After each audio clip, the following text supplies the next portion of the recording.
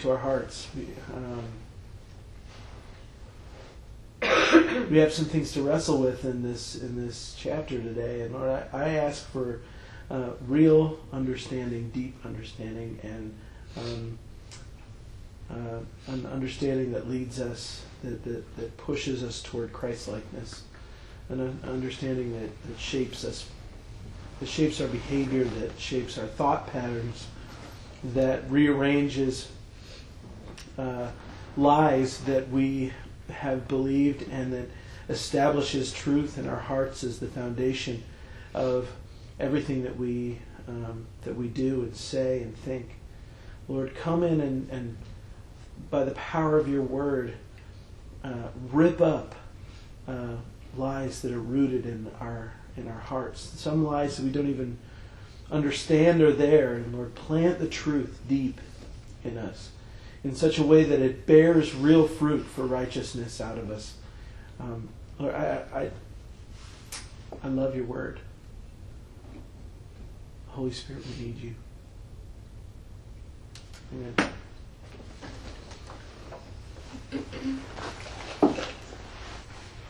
I always call God Abba. I know, I could tell. Because, that's what he says. well, at least when I'm talking to him. Yeah. Because that's what Jesus called him.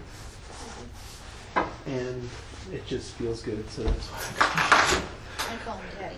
I Yeah. say Daddy. I do that sometimes. But I have a daddy, and I don't know, it kind of, Abba means daddy. Right. So I like Abba better, because I'm not going to use that particular term for anyone else. I like to call him Jesus. Well, I know it's not really that exciting. if I was praying to Jesus, I would say Jesus, but I'm praying to the Father, and that's not the same thing. I know it kind of feels like it is, but I say Jesus even when I mean God. I know it's kind of weird, but well, Jesus is God, but he's not the Father. I know, but I just say it anyway. He's your brother. I say Father a lot too, I guess. But he's your brother. And I say Daddy. So it's like God your brother, God your I've father, never or said God your, daddy before. or God your comforter. That throws me off. That's kind of why I started saying Abba, and that's why I would say Daddy, is because it automatically shifts my perspective of him. That's why the Lord's Prayer begins with Our Father who art in heaven. That's why it begins that way. It's not the way Jewish people prayed. They did not refer to him as Father. They did not. And so for Jesus to say to them, this is how you should pray, Our Father, they probably didn't even hear the rest of the prayer. I mean, the first time. They were probably like, ugh, what? I mean, I get it that he's your Father, but just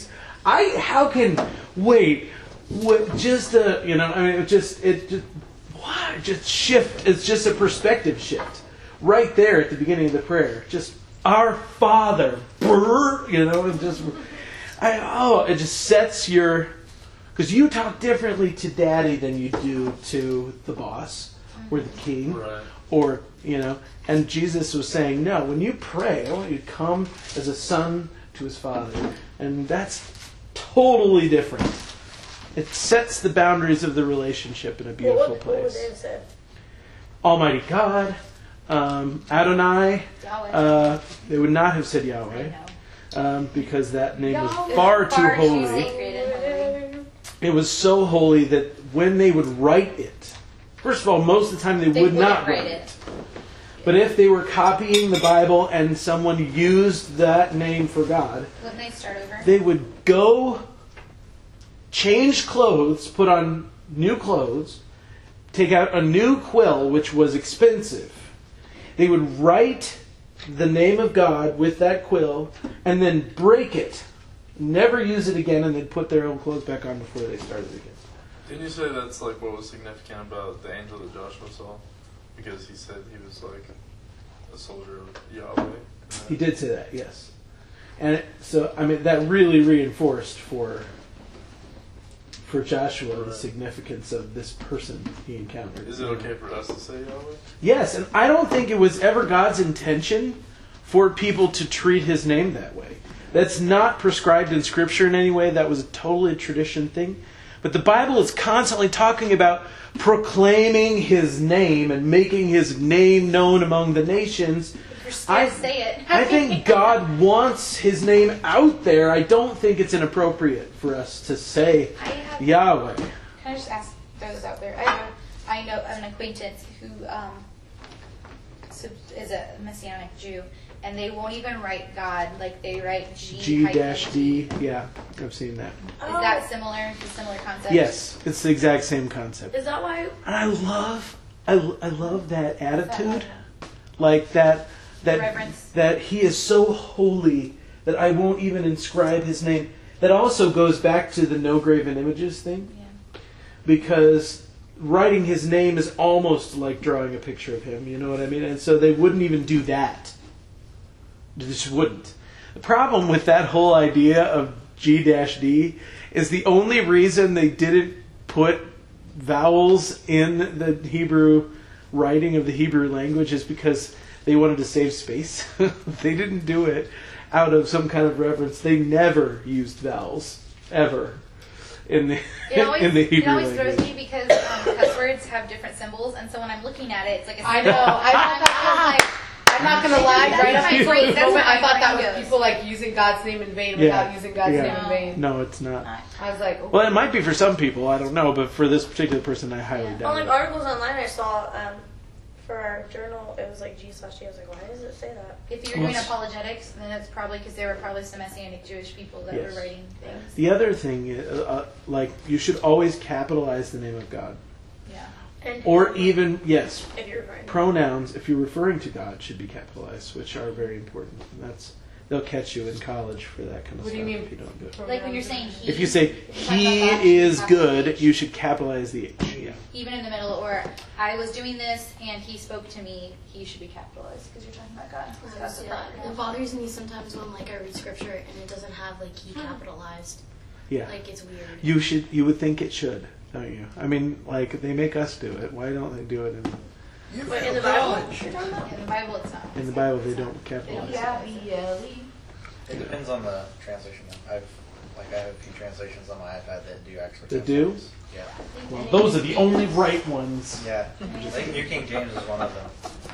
And There are some NESV. that. Reading Which is funny because those are Ever more again. like literal. Okay, sorry. Tangent. Sorry, I apologize. Romans chapter 4. Okay. We are in Romans chapter 7. I'm kidding.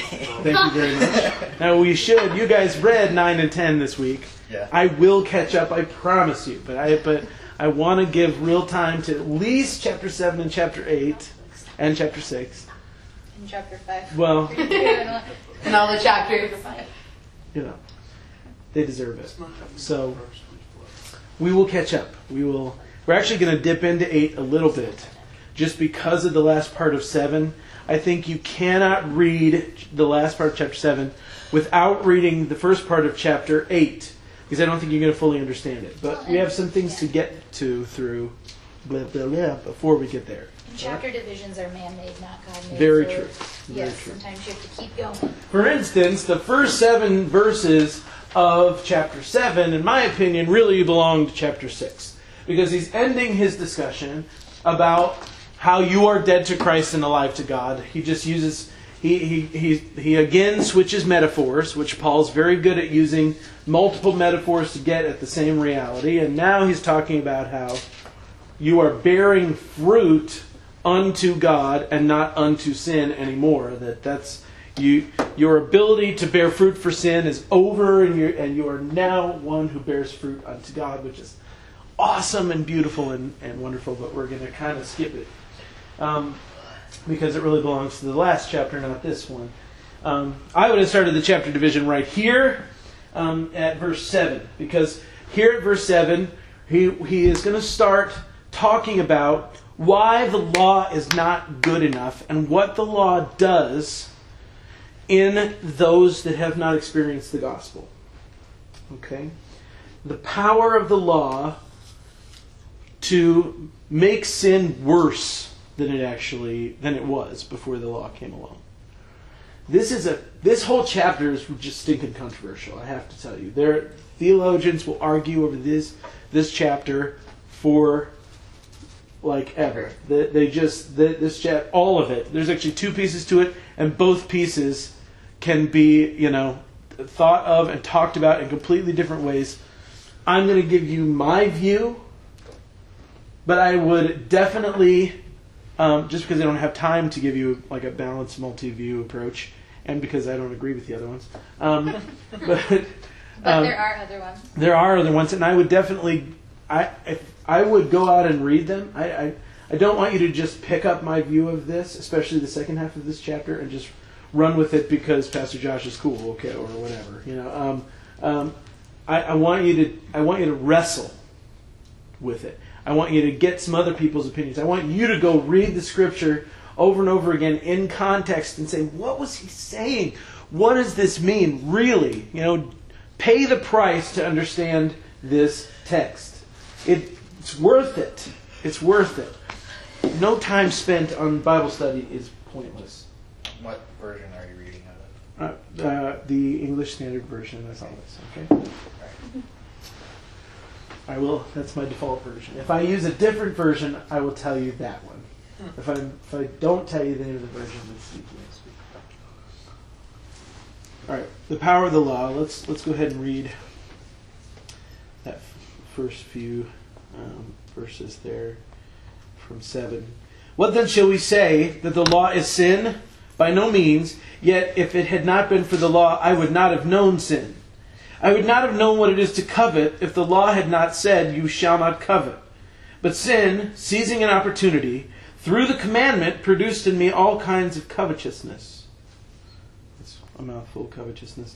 Apart from the law, sin lies dead. I once was alive apart from the law, but when the commandment came, sin came alive, and I died. The very commandment that promised life proved to be death to me. For sin, seizing an opportunity, through the commandment deceived me, and through it killed me. So the law is holy, and the commandment is holy and righteous and good. So, all right, let's just stop before 12. This is rough. Did you read this? I mean, the Apostle Paul is just aiming his guns right at the law and saying, that is what destroyed me. I wasn't doing good, but that completely destroyed me. That thing right there just wrecked my life, is what he's saying. This is something God gave to them. You need to understand the respect and the awe that the Jewish people had of the law and the prophets, the Word of God. If they were ever going to be guilty of idolatry, it was of the scrolls that they would carry around. I mean, they would literally, to this day, when they bring the scrolls out of the back of the synagogue, and they're still scrolls, by the way, they're not books, although you can, but in the synagogue, they bring a scroll out that's like this big, and it's like got gold on it and everything, and they will walk it around the altar, singing prayers, and then they put it down on the thing before they ever open it and read it. Because it's so holy, it's so revered, it's so held high, the oracles of God that came through. In fact, they will not even say, the law says this. Not Orthodox Jews today will not even say that. They will say, the law spoke to the scribes spoke to the wise men, and the wise men tell us this. So they would not dare interpret the Scripture themselves. They have to have the help of these people that came before them, and they will not. They'll say things like, "It is written," when they're having an argument. But real Orthodox Jews won't even go that far. They would say, "Well, the scribes say that the law said such and such." It's this whole thing. It's because the law is so magnified in their eyes. And here's Paul, talking to those people. Remember, he's not just talking to Christians. In fact, in this particular chapter, he's mostly speaking to Jewish people, although it speaks to us as well.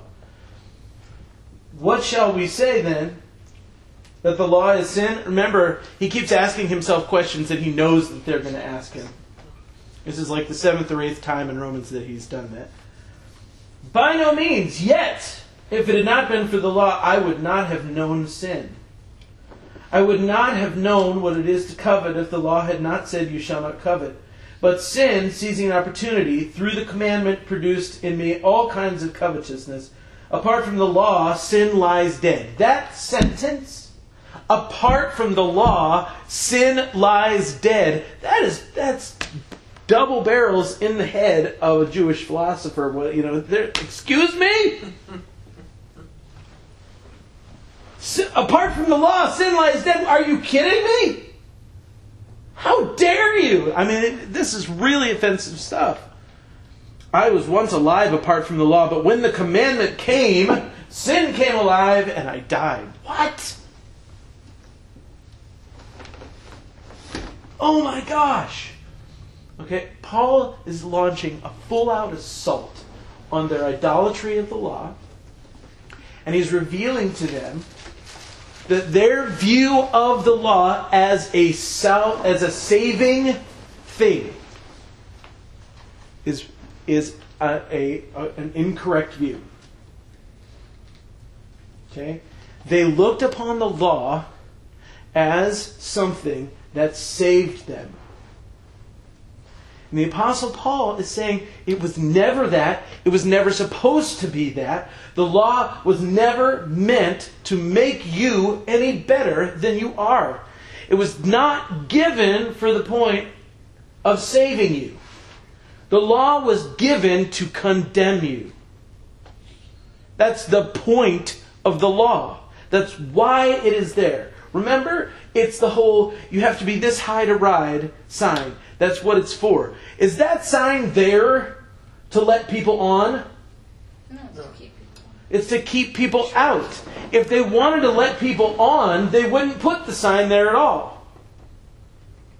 And then everybody could walk on in and ride the ride. But they don't want everyone to ride the ride. They only want people that meet a certain standard to ride the ride. And so they put the sign there. Right? Okay? That's the law. And the Apostle Paul is trying to wake people up to this reality, because what they have done is what we always do with the law. They have turned it into their ticket to heaven. The means by which they are counted righteous. And it can never be that.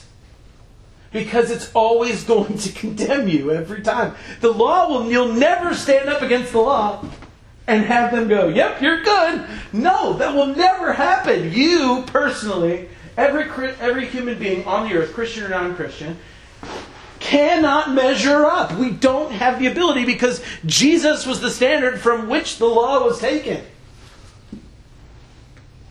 Okay, we can't do it.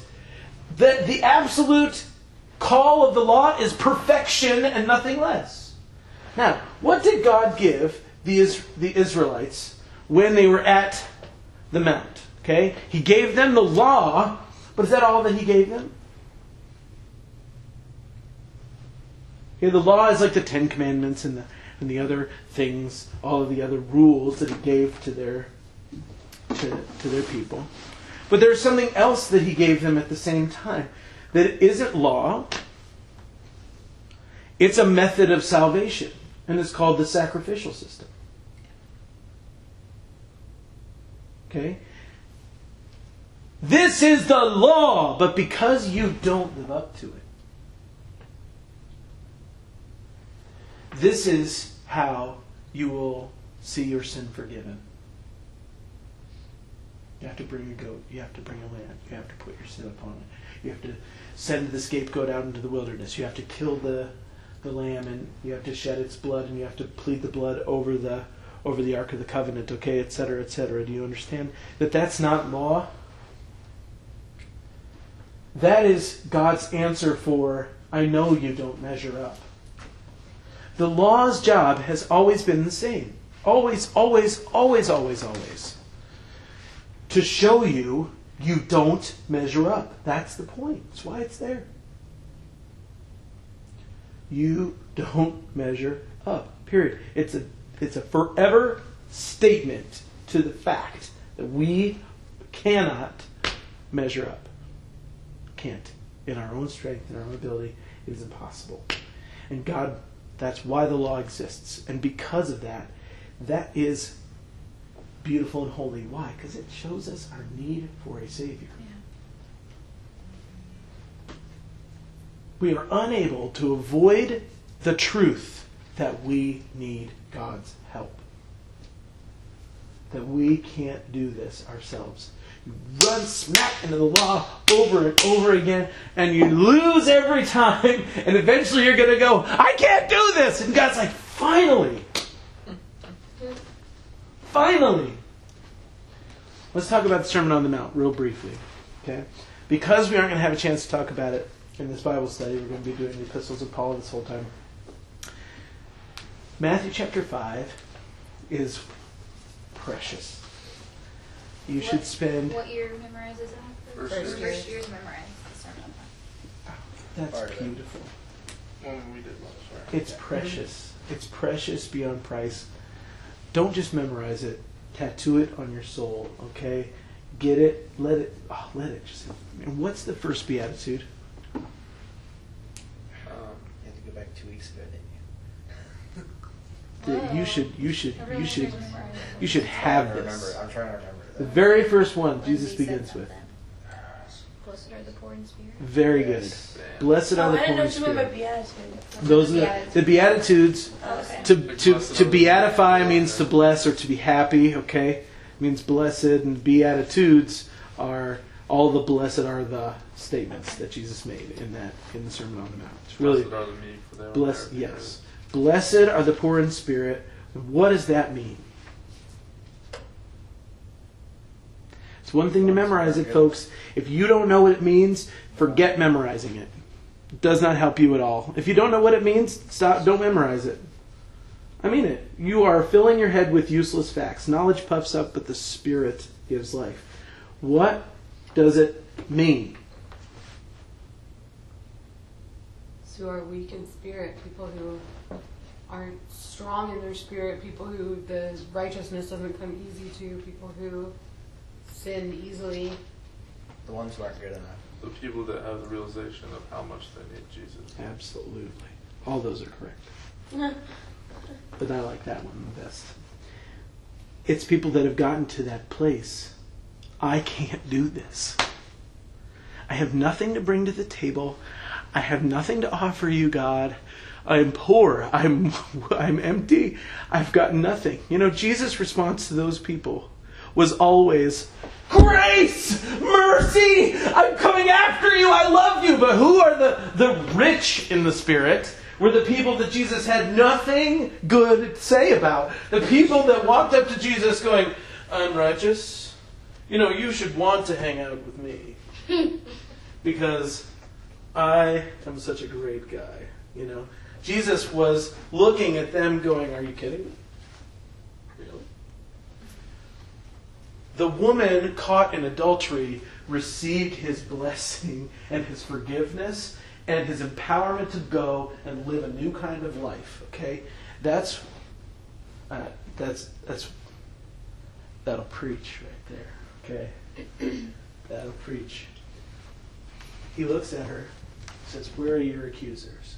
She says, they've all gone. This is what he says to her. Neither do I condemn you. If he had stopped there, he would not be a loving Jesus. Neither do I condemn you is not enough. That's great. And that's where most of the church lives, is in the neither do I condemn you place. Oh, you sinned? Grace. Now go. See you later. Have a great day. That's not where Jesus stopped. He said, neither do I condemn you. Go and sin no more. Okay, now when he said that, go and sin no more, let me help you out. Okay? Because if we don't only understand those words as advice for your future life, okay, then we do not understand the man who spoke them to her. Because this is the man who said, Lazarus, come out of the tomb. What happened when he said that? Lazarus came out of Exactly. Do you think anybody else could have stood in front of that tomb and said, hey, Lazarus, come out of the tomb, and had him walk out of the tomb? No. Nobody else in the world can stand in front of a grave and say, get up. Okay? Nobody. But Jesus can do that. Only Jesus can do that. And there will be a day, Jesus said, when he will say, get up, and everyone who's ever died will get out of their graves. How creepy and awesome and cool is Isn't that? that so great? Okay? We talked about that last week, right? Okay? Jesus has the power of life and death, and Jesus can command life into dead places. He did it for you when you heard the gospel for the first time. The very one who said, "Let there be light." I say, "Let there be light," and the power goes out, right? Okay. Jesus says, "Let there be light," and light, which never existed before this moment, comes into existence. Okay, that's the power of God. And this was Jesus leaning over this young lady and saying, "Go and sin no more." And in that command was the grace for her to do exactly that from that point forward. Without that release and that power from Jesus, she would have gone right back to where she'd been before. But Jesus spoke to her. And He gave her the grace to stand up and walk out and be a different person than she was before. How many of you have watched Les Miserables? Yeah? Okay. Love it. And let me tell you why. I saw part of it. Let me tell you why. The music is beautiful. That's all fine and good. But I'll tell you why I was weeping at the end of it. I was weeping because we have Javert, who is the law. Javert is the law. Javert is, if you don't live up to the standard, you will burn, you must burn, and if I don't live up to the standard, I will burn. That's the way the law is. Uncompromising, no grace. This is how it is. I don't care who you are. I don't care how much you're hurting. You screwed up, so you deserve to die. That's Javert. Okay, that's who he is. And you see what fruit comes off of his life. Everywhere he goes, destruction, and people's lives are being crushed, and in the end, what happens to him? He throws himself off the building. Exactly. His own death comes from his own way of life. The law eventually, it ruins your whole life and then it kills you. That's what the law does, and that's who Javert was. But look at Jean Valjean. Spoiler alert.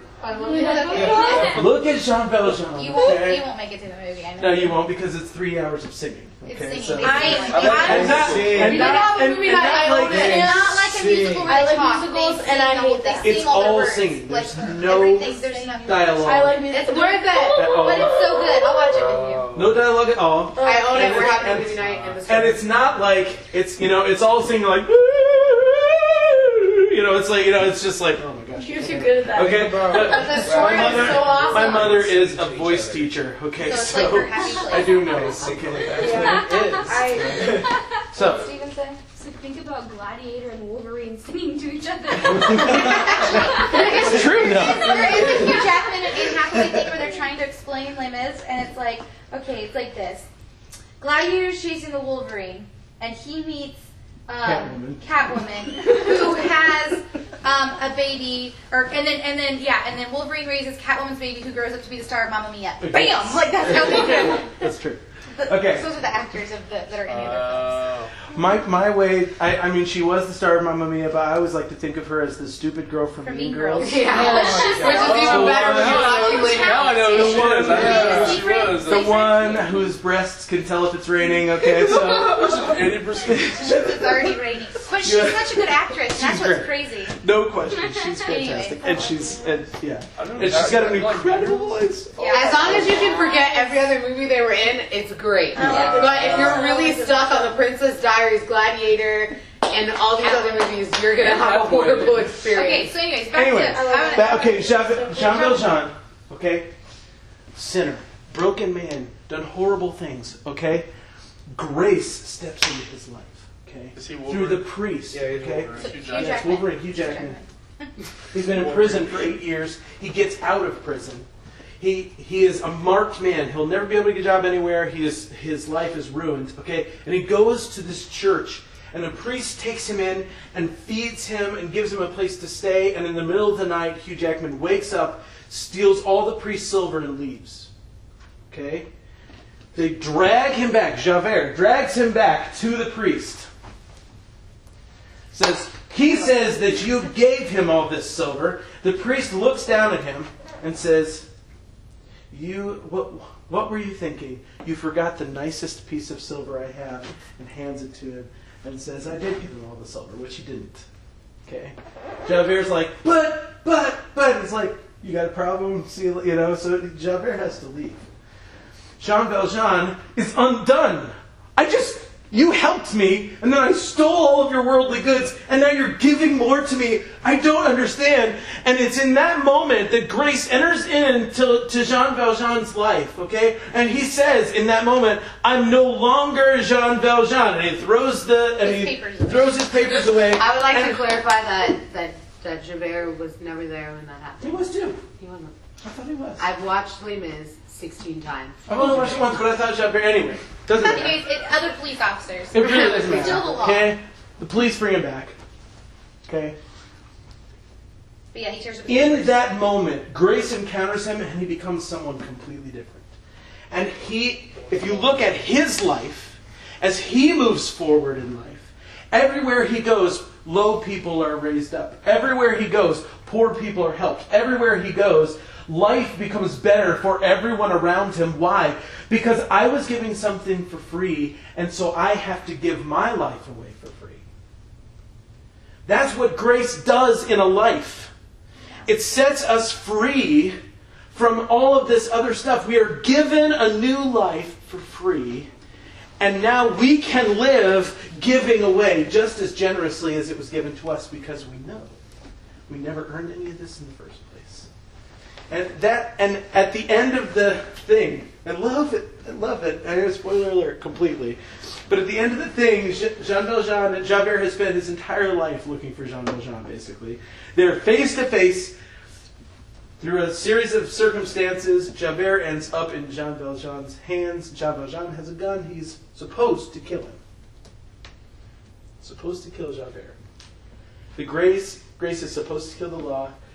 And he knows if he lets Javert go, that he's just going to turn around and be after him again. He knows it. He knows this. In fact, Javert looks at him and says, this changes nothing if you let me go. I'm still going to come after you. I'm still going to try and kill you. You're still a lawbreaker. There's nothing I can... Jean Valjean does not care. He says, as it was freely given to me, I'm freely given to you, and he lets him go. And this so messes with Javert's life, with his head. How can that man let me go when I've been so horrible to him that he kills himself? Because he just can't deal. Because that's what the law always does. When confronted with grace, the law goes, I don't get it! And just completely dies.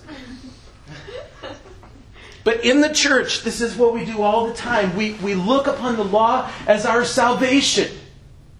We look upon the law as that which keeps us in favor with God. And God's saying, that is so not what I ever wanted the law to do. That's not why I gave it to you.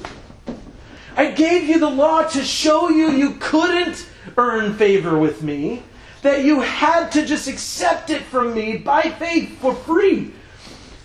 That you needed my help.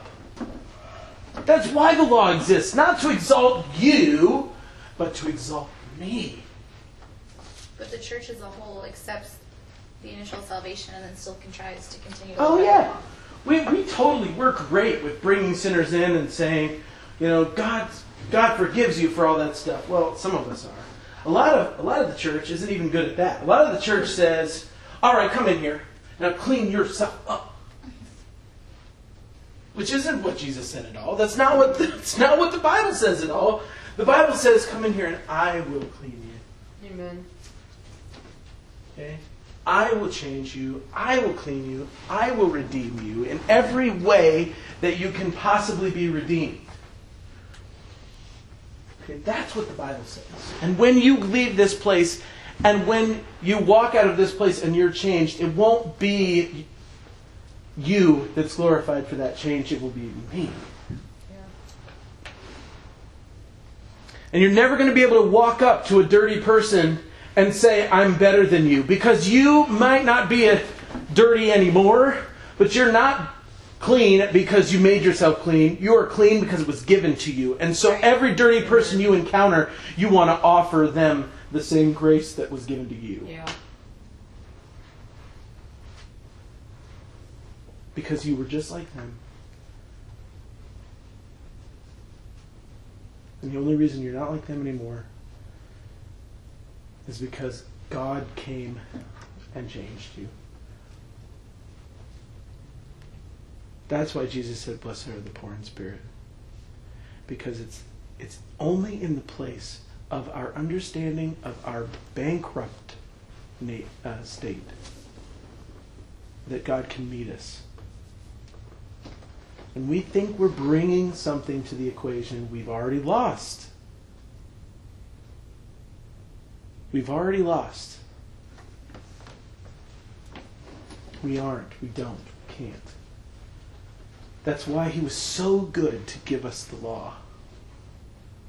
To show us over and over again, you can't do it without me.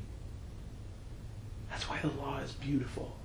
That's why the law is righteous. That's why I love the law, because it condemns me. So that I only have one out, and that's grace. You get it? Jewish culture and society as a whole had interpreted the law incorrectly.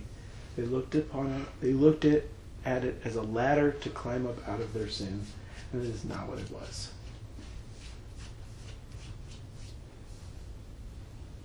It was a light bulb to show them their sin. That's what it was. Have you ever seen the light shining through like a window and you can see the dust in the air? Well, you know that whether that light is there or not, there's dust in the air. Right? That's just the only time you can see it, is when there's a bright light shining through it. Okay? Whether we can see our sin or not, it's there. It's there, and it's powerful, and it's strong, and it's destroying our lives. It's just until Jesus comes. Jesus is the air purifier. Okay? Jesus is not that light. He is the light.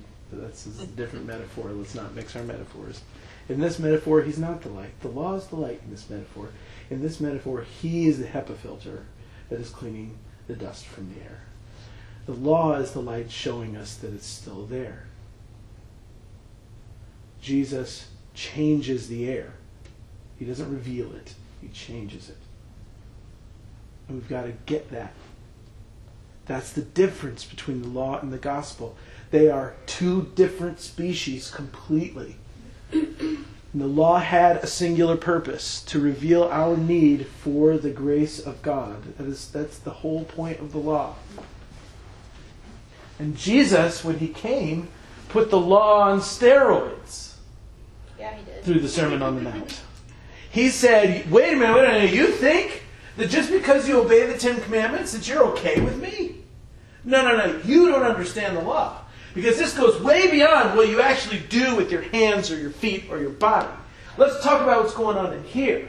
Let's talk about what's going on in here. Because if you've done it here or here, then you've done it here. It's the same.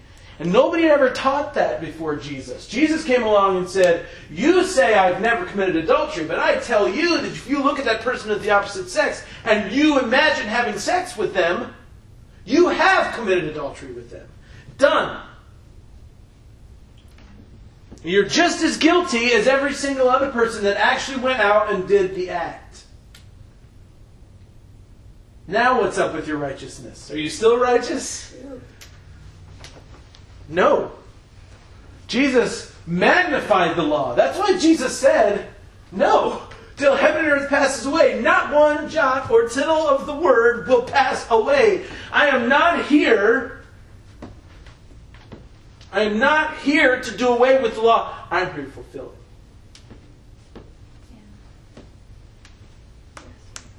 I'm not here to tell you Moses was wrong. I'm here to tell you he was more right than you ever imagined, and you can't do anything about it.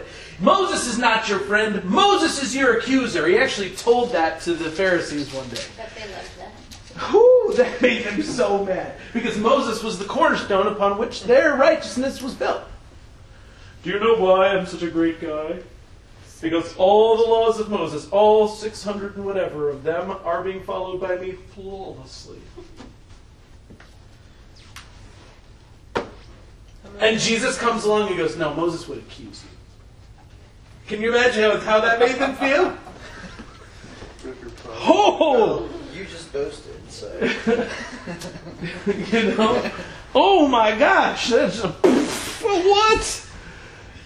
I love, Jesus was not kind to, he was extremely kind. Okay, but they didn't.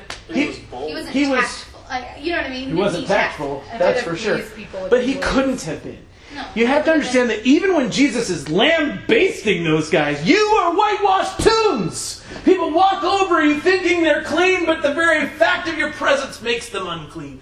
That particular, we don't really get that particular moment when Jesus says, you're whitewashed tombs full of dead men's bones. Okay, these were guys that because of the Jewish prohibition against touching a dead body, they would walk miles out of their way to not enter a cemetery.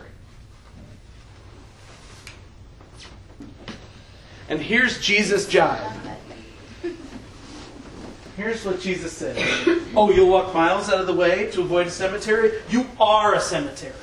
Ouch. And not only that, you're a hidden cemetery that nobody even knows is a cemetery, and you are cursing everybody that touches you. You make them unclean by your very presence, and you never knew it, and neither did they. But I do.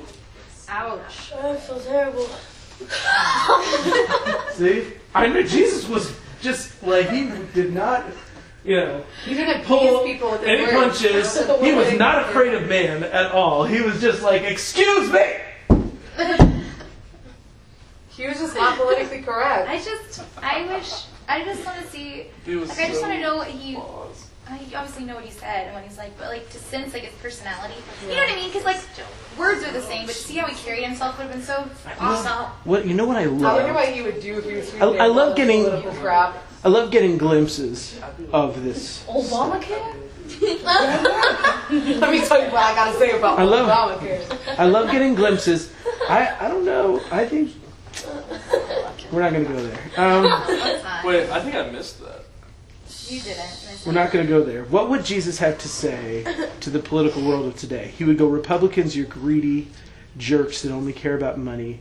And Democrats, you're idiots who have no regard for the law. And basically every single one of us would be condemned by the holiness of Jesus. And that's what I love about him. I love the stuff about Jesus. I love these glimpses of his value system that we get. For instance, what ticks Jesus off? Sin. Well, Hypocrisy. Legalism. No. The thing that made him the most mad was the two times that Jesus got really ticked in Scripture, okay? Both happened the same way. He walked into the temple, and the area of the temple that was reserved for women and for the non-Jewish men, okay, was full to the brim with people selling stuff and cheating them. Okay? And Jesus got really mad. He made a whip out of ropes and beat the crap out of everybody until they left. That's pretty intense. We'd call the psycho bin nowadays. We'd call. Okay. You know what I mean? Like we would. And this is what he said. My Father's house was meant to be a house of prayer for all the nations, and you have turned it into a den of thieves.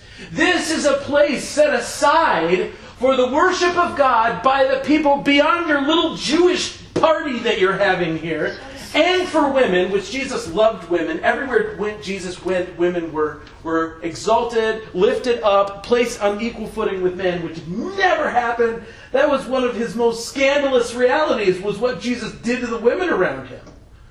Wait a minute, whoa, hold on, Jesus, you can't treat women with respect. Jesus is like, whatever, I love it. And people that will say that Christianity demeans women know nothing about Jesus. They know nothing about him. The only reason women have anything close to equal rights now is because of Jesus 2,000 years ago.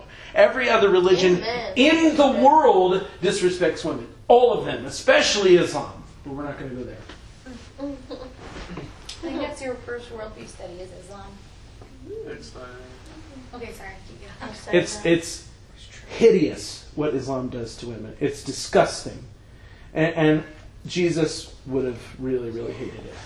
Okay? But anyway, that what makes Jesus mad? Two things. Number one, you are cutting off access for people to come to God. Anyone. Why was Jesus mad at the Pharisees? Not so much that they thought themselves righteous, although that really made them mad. It wasn't their hypocrisy so much that made him mad. It was that they built walls to keep people away from God. If you're not as good as me, you might as well not even talk to him. In one of Jesus' best tirades, okay, he says to them, you hypocrites, you would travel 1,000 miles to make a convert, and you would make them twice the son of the devil that you are. Ouch. Okay? And then he says to them, you pile up burdens on men's backs, and you lift not one finger to help them. See, they didn't understand the law. They thought the law is my road to my own glory. When it was the exact opposite. It was God saying, no man will ever be glorified in the presence of my ultimate standard. No one can stand up against this and say, I measure up. Nobody except for Jesus himself. That's the point of the law. So when the Apostle Paul, in Romans chapter 7, we are still talking about Romans chapter 7. All of this has been talking about Romans chapter 7. When the Apostle Paul says in Romans 7,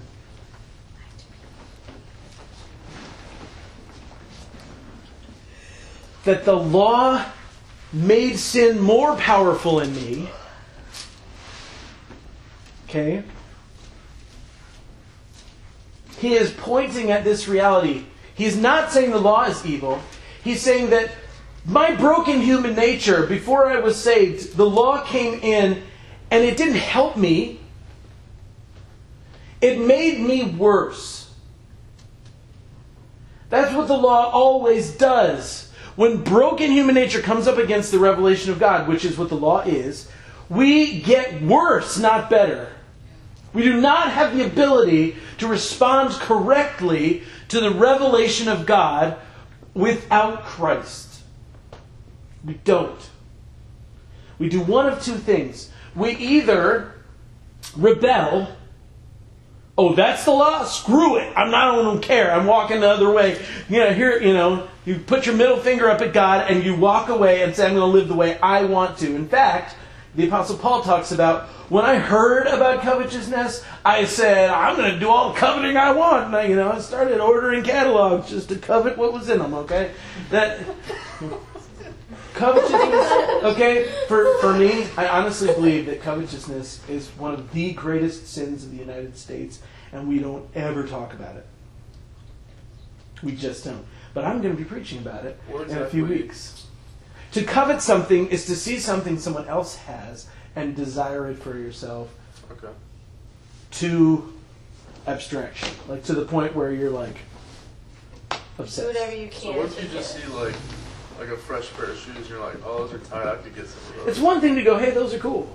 It's another to like desire them to the point where it makes you angry that they have it and you don't. Oh, okay. So I think we do that a lot That's- easier than we think we do. That's like the... We do it like that. I mean, every time I watch an Apple keynote. I'm so jealous of that sweatshirt. I want it so Seriously, I gotta bad. stop watching them Apple keynotes because all I want is freaking. I can't Apple watch all the them. time. I can't watch them. I do, but I shouldn't because as soon as I do, I'm like, ah! I hate everyone with a Mac. Ah! What can't we watch? I'm not gonna Apple lie. Every keynotes. time I see someone with We were a Mac, talking about I punch covetousness. them in the face. Nathan loves Apple keynotes. I do too. He gets Every so time I into see them. them, I do too. I watch them, and I watch them a couple times. take their MacBook and run. Okay, that's when they announce a new product or a new product line, or They do them so Basically, they're so awesome. good. new though. iPads. It's like a New conference, but iPads, it's new so iMacs. much better. And everybody's freaking out. Like they'll show it, and look, it clicks like this, and everybody's like, "Woo!"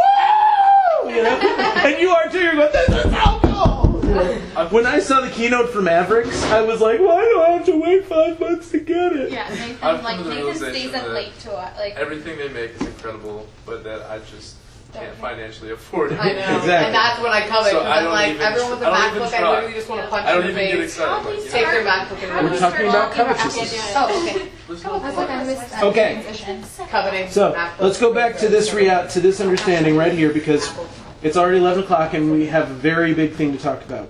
Okay.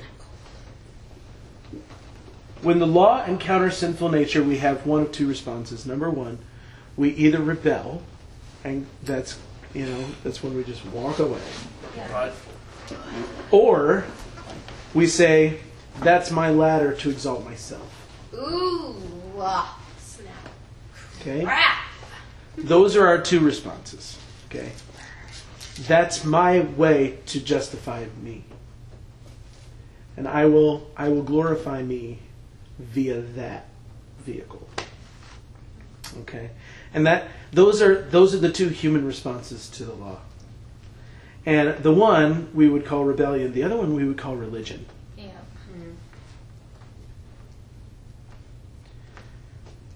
Martin Luther says that religion is the default mode of the human heart. We have to we need real revelation of the gospel to not walk either of those ways. Remember we talked about the two thieves on the other side of the gospel? Okay? This is the same understanding. When the law comes in, our response, if we view the law in any other way, then this is the standard that shows me I must have Jesus. If it does anything but humble you, then your response to it is broken. Because that's what it's supposed to do. It's supposed to lay you low, to push you down, to make you understand who you really are, so that you turn to the only one who can help you. That's the point. Okay? But the normal human responses do not work that way. Normal human response to the law is, oh, that's your line, I'm going to step over it. Or let me. That's your line, I'm going to meet it so fully that you owe me. Okay?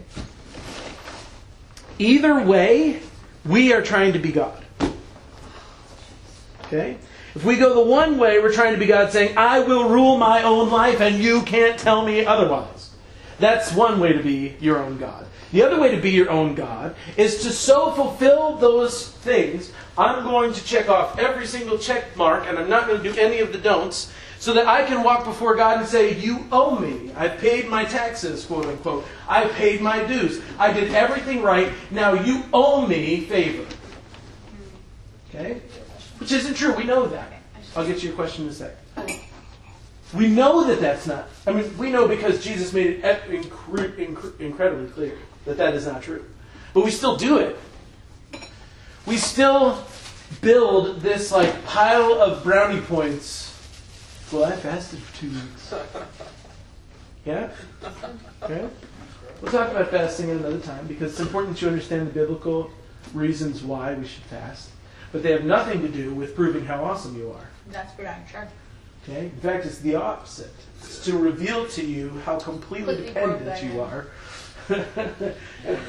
Without food, you become a horrible person. Okay? That's one of the reasons why we fast.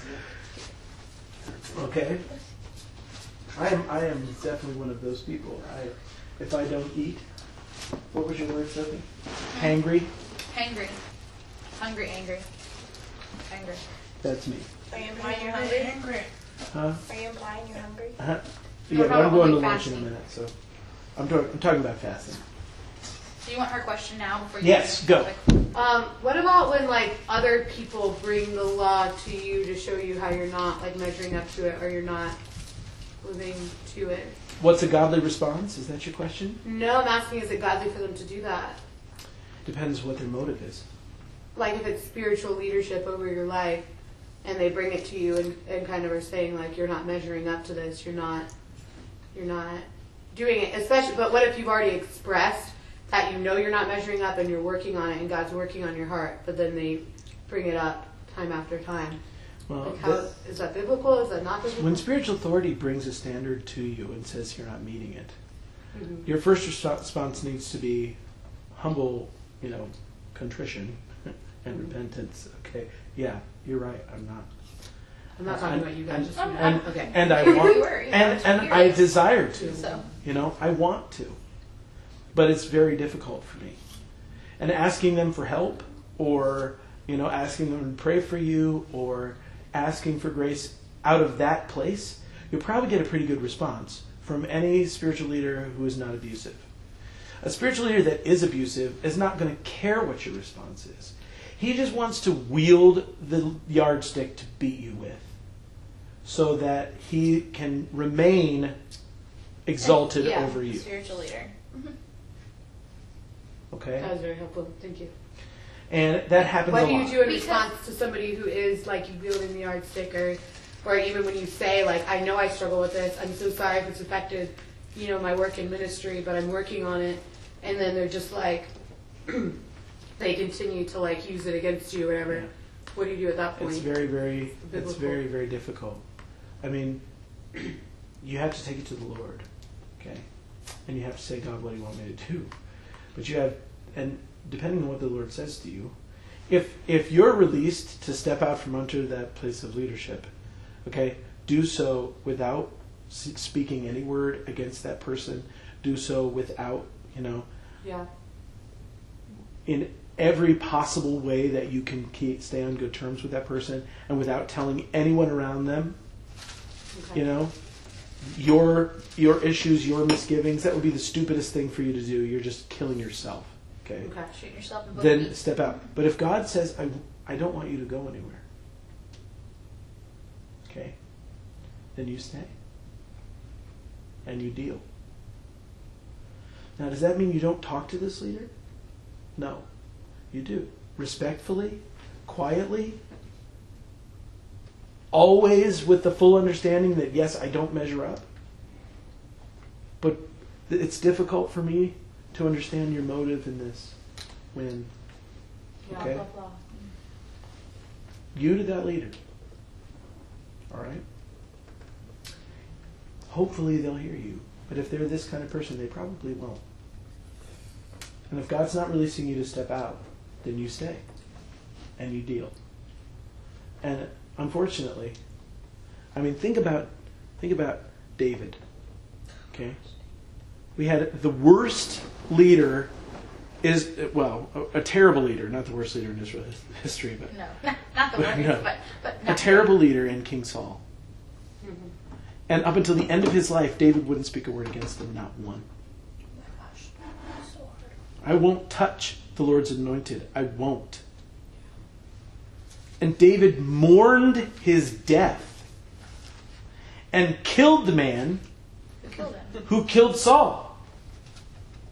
This was a man that was after David with spears, more than once threw spears in David's direction, sent men out to kill him. He had to hide in a For garden. 7 years, David's hiding in a cave Yeah. to stay away from this guy. And at the end of his life, David's mourning his death? Are you kidding me? Who was this guy? But that, Yeah. And even then with Absalom. That was a very helpful answer. that's, Thank you. that's a whole nother. There's a very short book called A Tale of Three Kings that talks really about this, about David's role with Saul and then his response to Absalom as well, which is, Gosh, that. I'm about to read that. it'll rip you to I shreds. have it if you want to buy Yeah, it. Be I'm ready. about to read it. It will rip you to shreds. I literally sat there going, ouch. Yeah, ouch, it's really verbally painful. Going, oh, Jesus. I'm trying to get broken. Well, it's actually, somebody gave it to me and was like, it says A Tale of Three Kings, a tale of or story of brokenness, Yeah. or something is like what it actually says. It's about brokenness. Yeah, and it will break you. Okay. Usually you're already broken, just gonna break you some more.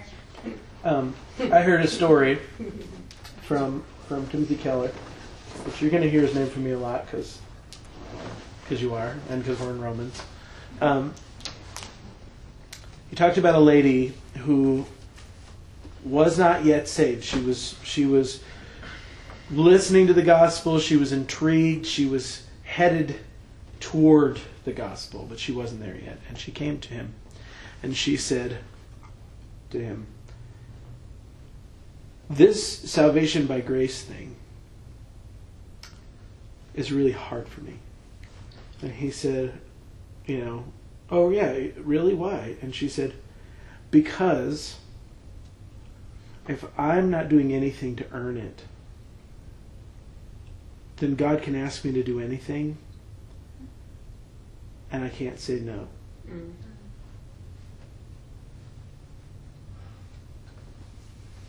Scary. Because he bought your life. Yeah. Well, And it's scary. I didn't add to it. He owes me nothing, and I owe him everything, and this puts me in a position where he owns me. Really, truly. I can't Who was saying I can't this say no. This was a lady she wasn't even saved yet. But that's why she couldn't. But she had heard, herself she there. was saying, I haven't made this decision to follow Christ yet because I know where that puts me. That puts me in a place where I can't say no to him no matter what he asks me. I can't say no. That's scary too when you've had people in your life use that kind of power and be abusive towards it. But we have to remember God's not that way. Thankfully, Jesus isn't that way. Praise God, He's not that way.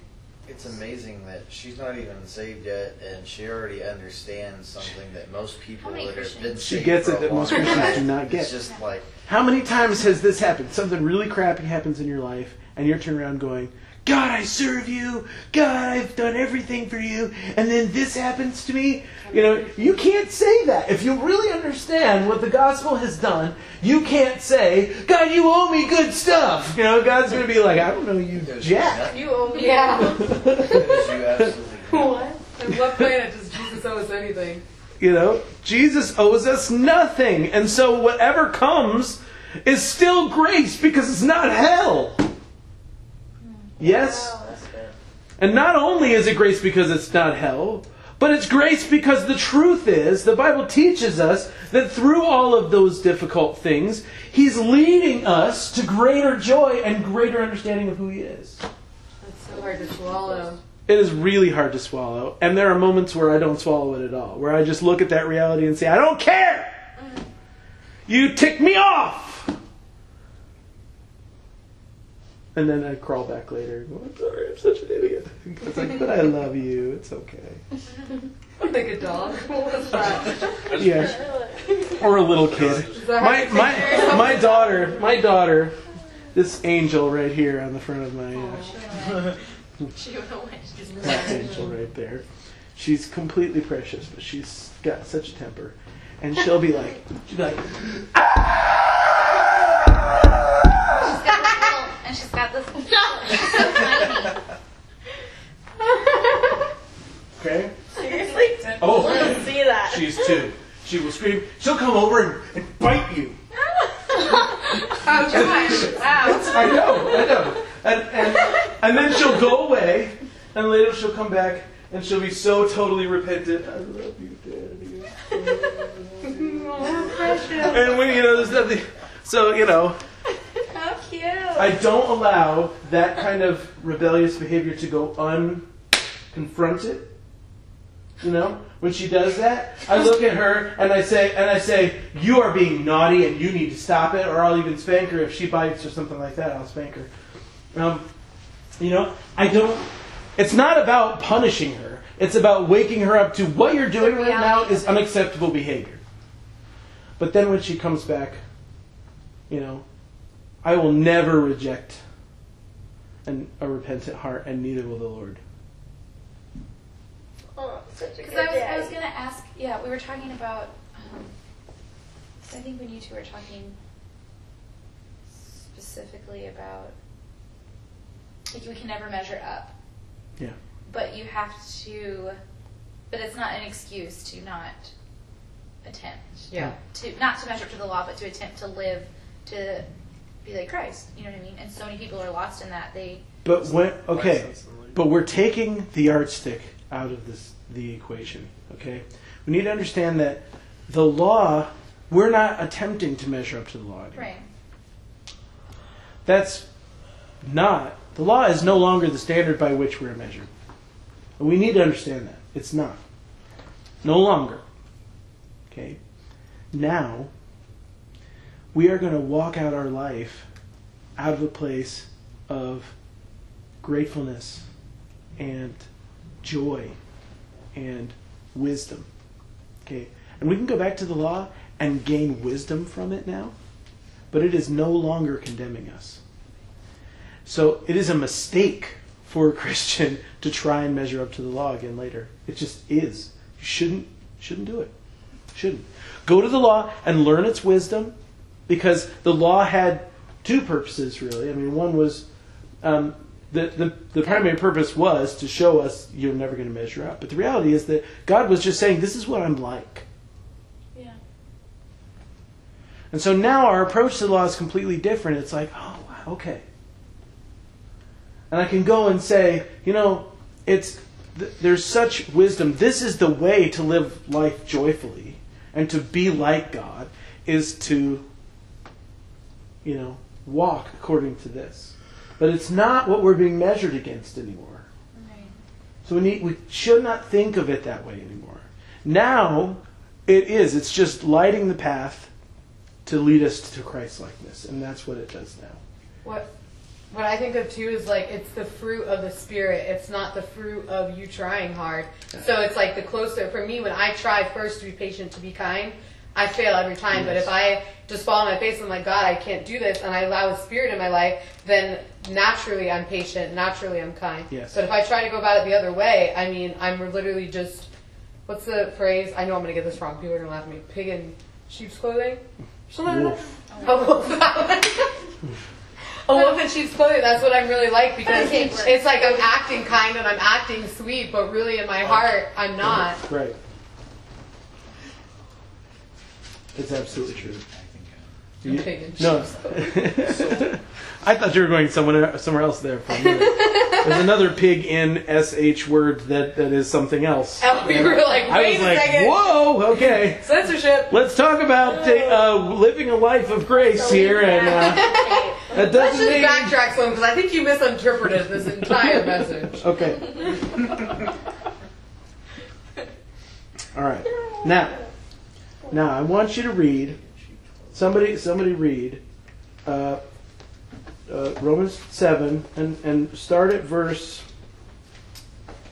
Let's see. Where do I want you to start?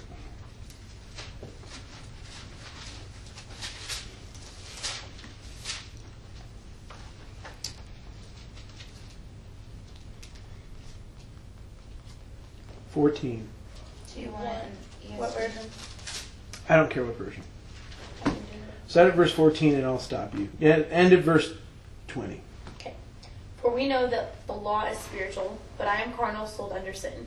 For what I am doing I do not understand. For what I will to do, that I do not practice. But what I hate, that I do. If then I do what I will not do, I agree with the law that it is good. But now it is no longer I who do it, but sin that dwells in me. For I know that in me, that is, in my flesh, nothing good dwells. For the will is present within me, or with me. But how to perform what is good, I do not find. For the good that I will to do, I do not do, but the evil I will not to do, that I practice. Now if I do what I will not to do, it is no longer I who do it. What version was that? So, do you Always to do what is... do you understand that version? No. Then why are you reading it? It's called my only Bible. It's 2002 from my So parents. go to the Lost and Found and get another one. Can I read the ESV? Yes, please do. Starting to Read that, please, because that's Go ahead. I was confused myself. I think she read. Just go ahead and read all the way to the end of the chapter. King James or Go. something like that. Yeah, this is the ESV. Go ahead. For we know that the law is spiritual, but I am of the flesh, sold under sin. There we go. For I do not understand my own actions. For I do not do what I want, but I do the very thing I hate. Now if I do what I do not want, I agree with the law that it is good. So now it is no longer I who do it, but sin that dwells within me. For I know that nothing good dwells in me, that is, in my flesh. For I have the desire to do what is right, but not the ability to carry it out. For I do not do the good I want, but the evil I do not want is what I keep on doing. Now if I do what I do not want, it is no longer I who do it, but sin that dwells within me. So I find it to be a law that when I want to do right, evil lies close at hand. For I delight in the law of God in my inner being, but I see in my members another law waging war against the law of my mind and making me captive to the law of sin that dwells in my members. Wretched man that I am, who will deliver me from this body of death? Stop right there. Ooh, Paul understands this. Okay. Yeah, this is what Oh, does he? I don't ever. I want you to read chapter 8. Just not the whole thing. Start with verse 1. Me? Yeah. And read to verse 8. 8. There is therefore now no condemnation for those who are in Christ Jesus. For the law of the Spirit of life has set you free in Christ Jesus from the law of sin and death. For God has done what the law, weakened by the flesh, could not do. By sending his own Son in the likeness of sinful flesh and for sin, he condemned sin in the flesh, in order that the righteous requirement of the law might be fulfilled in us, who walk not according to the flesh, but according to the Spirit. For those who live according to the flesh set their minds on things of the flesh, but those who live according to the Spirit set their minds on the things of the Spirit. For to set the mind on the flesh is death, but to set the mind on the Spirit is life and peace. For the mind that is set on the flesh is hostile to God, for it does not submit to God's law. Indeed, it cannot. Those who are in the flesh cannot please God. Is he describing the same person in chapter 8 that he was describing in chapter 7? He's describing his flesh in chapter 7, and he's describing... So he's like schizophrenic? No, I think in chapter 7, like, he's acknowledging the sinful nature and, like, that it's there, but then in chapter 8, he's saying that at the same time, Christ has made us dead to that. Okay. Let me read one verse to you, okay, from each of them. And I want you to just tell me what you think, okay? Verse 14, chapter 7, verse 14. I do not understand my own actions. Oh, wait a minute. Sorry. Verse 14. For we know that the law is spiritual, but I am of the flesh, sold under sin. Okay? Let's go to the next chapter. Okay. Verse 5. Those who live according to the flesh set their minds on things of the flesh, but those who live according to the Spirit set their minds on things of the Spirit. To set the mind on the flesh is death, but to set the mind on the Spirit is life and peace. For the mind that is set on flesh is hostile to God. It does not submit to God's law. It cannot. Those who are in the flesh cannot please God. Is this the same person talking? At the end of 7, I am of the flesh. And then in 8, he says, those that are of the flesh cannot please God. Is he talking about the same person? No. It's like a before and after. Exactly. Chapter 7 is a description of someone who is dead in their sin. And chapter 8 is a depiction of how we are now. That we are saved. Therefore, there is therefore now no condemnation in Christ Jesus. Okay? Chapter 7 is not a description of Christian life.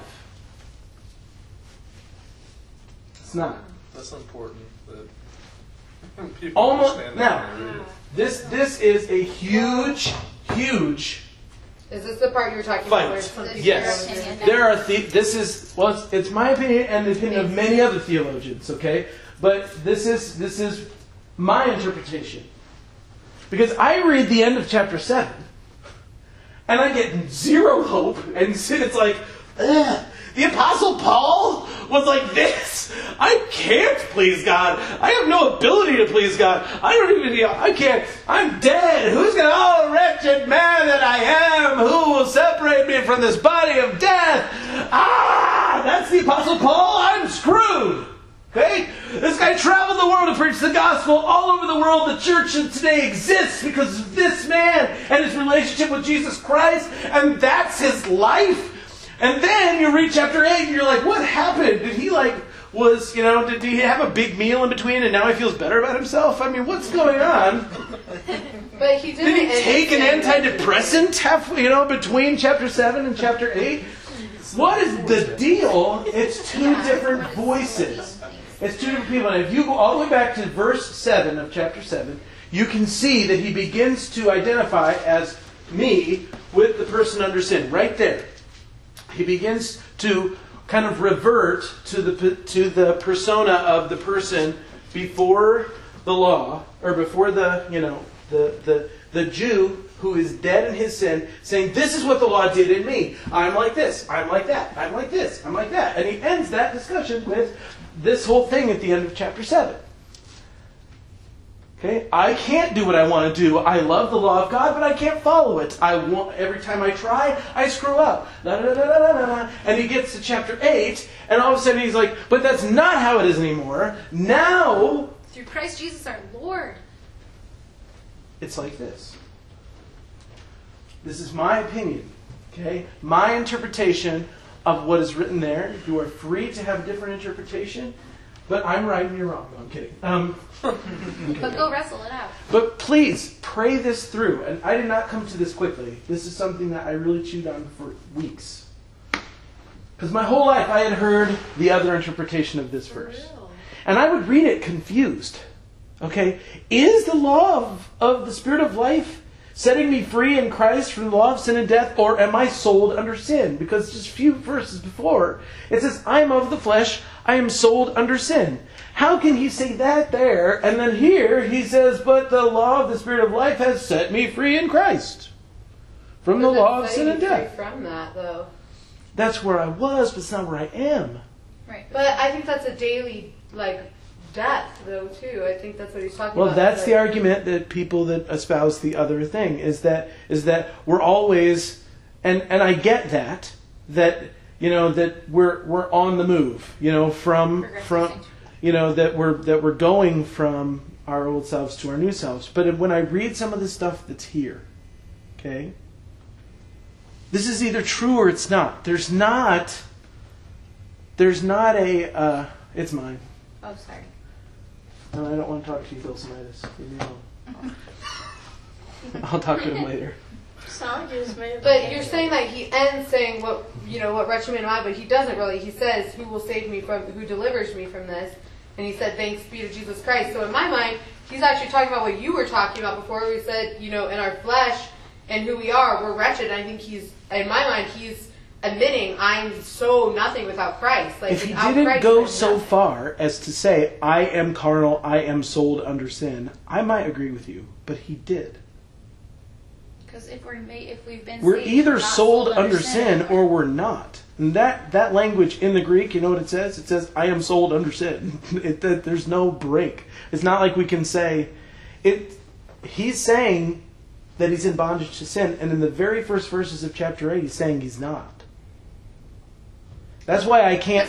That's why I can't see it that way. That's my reasoning. Because if you're sold under sin, because as a Christian, I don't believe that you're not. I am a sinful And he person spends. anymore. He spends all. Struggle with things, but that's not my nature anymore. Exactly. And he spends all of Romans telling us you are no longer a slave to sin, and then all of a sudden he says you are.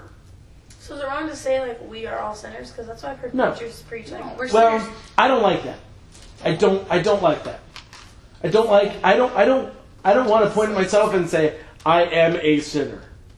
I don't like that. Because you want to identify with. That's not my identity anymore. I'm a follower of Christ. That's what I am. Do I trip? Do I stumble? Do I fall? Am I complete? No. No, I'm not complete. Do I stumble and fall? Yeah, I do. But am I a sinner? No, not. And I present it as this is who I was, but through Christ this is who I am. Yeah. I'm not perfect. I'm not perfect. But I'm not a slave to sin. I'm a new person. The work of the gospel has not completed me by any means, but sin no longer has any power over me. He just got finished saying in chapter 6 that we are dead to sin and alive to God. That doesn't jive with the end of chapter 7. It just doesn't. Unless he's talking about prior to salvation. That's my view. That's my opinion. I can't read chapter 8 and make it make sense with the end of chapter 7 unless there's something that happened in the middle. Which would be salvation. Yes. I hear you saying that's synonym. I seek after God with my whole heart, and I know that I've given God my whole heart. And there's still times when I feel like this. There's still times when I will look at that line of cocaine. Well, I will look at something like that, and my flesh will want it. And I'm like, how can I want this? How can I desire this? And my flesh still wants that. Okay. So I kind of understand what I feel like I get that. Saying how he's feeling, because I'm like, I want to do good, and I like, or I'll tell a lie or something, and I'll be like, how can you go back and do that? I totally understand where you're coming from. I really do. But this is a depiction of a person who is completely incapable of doing good at all. He's not capable. I cannot do what I want to do at all. There isn't any, sometimes I do good, sometimes I do bad. There isn't any, I see victory, but I don't. There's no balance in this description. It is just plain ugly all the way. Because what I you're am saying flesh. is that I see more I am hate. sold under sin. I do not understand what I do not do what I want, but I do the very thing I hate. I do that sometimes, though. Now, if I do what I do not want to do, I agree with the law that it's good. See, I can no longer read this and see a person who's experienced grace. I can't. And that doesn't. I'm not saying that to condemn anyone or to make you think that, oh, well, then I haven't experienced grace. What I'm saying is that I don't think that's what Paul was. I don't think Paul was describing The daily struggle. a Christian person. I don't think he was describing. As you're speaking about a struggle, he's writing about someone who lost the fight. Not just lost the fight, but Who never entered the fight. who's not fighting. Right, there's no Who's fight. already just dead, just enslaved to sin. He sees the law. He says, "I know I'm supposed to live up to that, but I can't." You're not trying to live up to the law. You're trying to live a relationship with Christ. That's It what just- I see when I if look you at read- what you're even saying. If you read the whole of Romans, read all of 6, all of 7 up to that place, and 8, you're going to say, okay, this all makes sense. If we just take that section out, it all completely makes sense. But if you put that section back in, you have to explain why it's there. Because it doesn't make sense with the rest of Romans. It just plain doesn't. It doesn't. If we're a new creation, then we're not a slave to sin. Which is what we're going to talk Struggle about with next week. That's what I mean. Struggle with sin, Maybe that's why I'm getting but confused, slave. because in my mind, I'm like, no, I'm not a slave to sin because Christ Right. is within me. But at the same time, there'll be times when I'll have alcohol around me or see a line of cocaine or something, and there's still part of my flesh that wants to go back to that. Of Right, but course. that doesn't mean you're enslaved to And sin. the rest of Romans all talks about fleshly desires and denying them. Okay? But it does not depict Christians as people who have no ability to say no to sin. And that end of chapter 7 really does. It depicts a person who has absolutely no ability to say So maybe it's no. our definition of slave to sin. I have an ability to say no to sin, but sometimes I don't always win that fight. I mean, more I know. often than not. He's not talking about a person that has the ability to win the fight. That's what I'm saying. He I'm talking doesn't. about someone who's... He's talking I about guess someone that who makes more doesn't. sense. I guess you were saying that, like, you would never feel that feeling, because, like, I feel that feeling sometimes of I do not know why I do the things I do, but I just do them anyways. Yes. But, like, it's not like in every single day I feel that way. He's It's talking more of a, about- like, yeah. you know, like once every 6 months I'll give into a sin, and I'm like, why would you do that? But if you look also at this person that's talking at the end of chapter 7, they have a wrong view of the law. That they're trying to be saved by the law Yeah. instead of saved. And Paul in verse 8 is reasserting that correct view. And so that's my opinion. Again, So, like, I hear what there you're could saying. be. I just think yeah. think you are saying what he's And you're talking not about for a alone. Christian, not for an unbeliever. Like, I hear You're, what you're saying. you're not alone at all in that opinion. There are very studied scholars who agree with you. I'm just not one of them. If you read Barnes' commentary, he believes this is a prior to salvation person. But I read it, I can't see it. I just can't. I get it. I understand why people think it. Paul doesn't do a very good job of saying, oh, now I'm talking as a person before sin. At least not to us. If we read it from the first century Greek perspective, it might be completely clear. But, when I read it in translation, it's English, not clear. I'm like, I don't know. So it's a big argument. Personally, I don't think it really matters that much in the end. I know who I am, and I think it matters a lot. but I mean, as far as like my overall relationship with Christ, I don't think it matters because I know that I can have victory over sin. I know that like He's made me promises as far as my future goes, and I know that when I get to heaven, I'm not gonna have to, you know what I mean, ever face Yeah. those struggles again. But I'm assured of who I am in Christ. Sure. So But I'm in not going that to take. sense, I mean, I don't think it matters. Like, I don't think we'll ever be able to fully 100% understand every part of the Bible to the Sure we extent will. that Christ is. So when I face something like this, I'm not like, if I don't understand this, the rest of my life is going to be ruined. No, I'm not Basically, saying you just that. said that because you know all those things about yourself, you're not a slave to sin. I don't think I'm a slave to sin. I'm not but saying that. But In that's, order, but okay, that's where the argument ends. in order to You put just proved it right. in order to put that section and say that that section is a part of is describing a Christian person, you have to say that Paul is just exaggerating.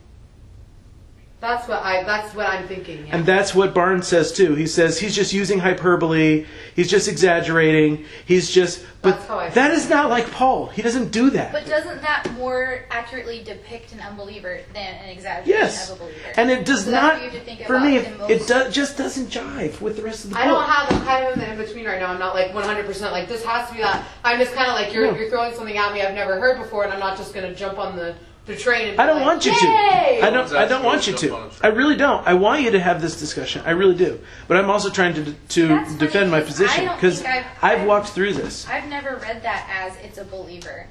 I have. That's what I've been taught to read it as my I- entire life. I've read it Literally- as in he's talking about the law. And then literally the law my applied to whole people life. that weren't I'm with Christians. Sophie. My own dad would tell you that that's a believer. But I've never read it. But I just can't agree with it. There's quite a few things in Scripture that Dad and I are like, What exact verse are we talking about? I don't have a Talking strong about opinion either chapter way. 7. The end She's over here like, I can't read The end any of of chapter- this. This Bible does not make sense. we need a new Bible. What kind of interpretation is that?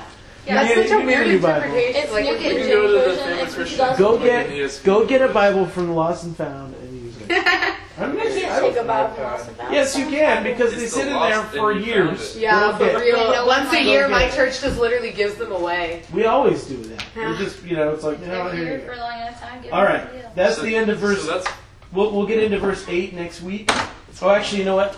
I won't be here next week. I'm sorry. Boo! I What? can't do it. I'm sorry. I really- It's okay. it hurts my heart, but I can't. Are you gonna be busy? Next time, Who's gonna punch me? I have to be. There we go. no. You I said have to be in a meeting that the people that have to be in that meeting could only meet at that particular time, and there's nothing. And it's my So boss. it's the 13th, right? The It's my 13th. boss Is it your asking me to boss, be your in that dad? meeting. Well, both Pastor Barry and my dad are both asking me. So to for do the 13th, right? So, Are you in yeah. trouble? No. Oh. That's boring. Who's gonna lead our Bible study? Nate Miller. Somebody He's not even here today. He's not here. somebody else can lead it. And it'll- Sophie it'll be should. fine. I like doing We can have a Bible study on something different. Yeah, maybe we'll switch it up. Maybe we'll talk about some of the other stuff we've been reading. I vote Sophie. Not Revelations. I don't want to. Let's have one of our like last. Okay, Bible anyways, we studies, can decide like, that. regular. Sophie, you should lead one on. All right. Are there any further questions, or are we This good? is. I think we're That was good. intense. I liked it. That was intense and awesome. I hope that you guys are grabbing a hold of the gospel here Yep. and enjoying Yes, it. sir.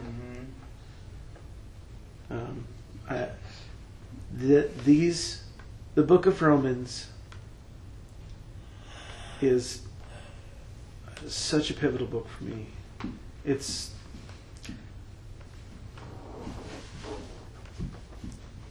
It's really, really precious to me. Really, really precious to me. And it's probably the book of the Bible that I'm closest to having memorized. I don't have it memorized, but I can quote large portions of it. Not because I've tried to memorize it, just because I've read it through and chewed on it and whatever so many times.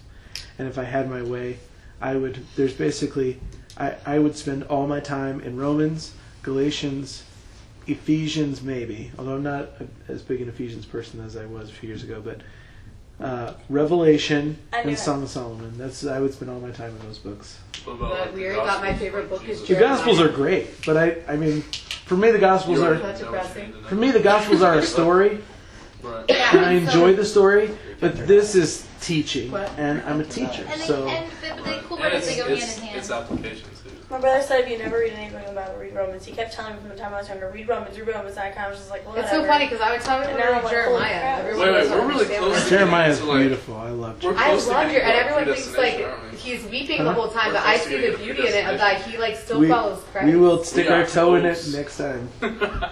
I feel like there's so much That's beauty in gonna be a Jeremiah. good Romans 8 and Romans 9 are Woohoo! are Let's go, dive in. I actually changed my opinion on this summer by a guy that I worked with. I don't know. Here's the deal, though. I promise you that I will give you a different view of predestination than you've ever had. I don't know. I am like, And I don't mean yes or no. I mean you'll see it differently. Right. The whole idea of predestination than you've had, because most people, it's just about what did God. It's most about does, like, they make it all about does God pick people to go to hell, and which is not at all what predestination is about at all. Biblically, it's about 5 million other things. And it's just not about that. Pastor Pam gave me a different perspective on it last year than I never heard. It was like, she was talking about like predestined like pathways through life and like different things. I don't know how to explain it, but it was cool. It was cool. I don't know if it was right, but I don't know if we'll see. I'd love to discuss that with you. right now, that was like one of my life verses, and you just turned it on its head. I'm sorry, that was not my. Lindsay. Hey,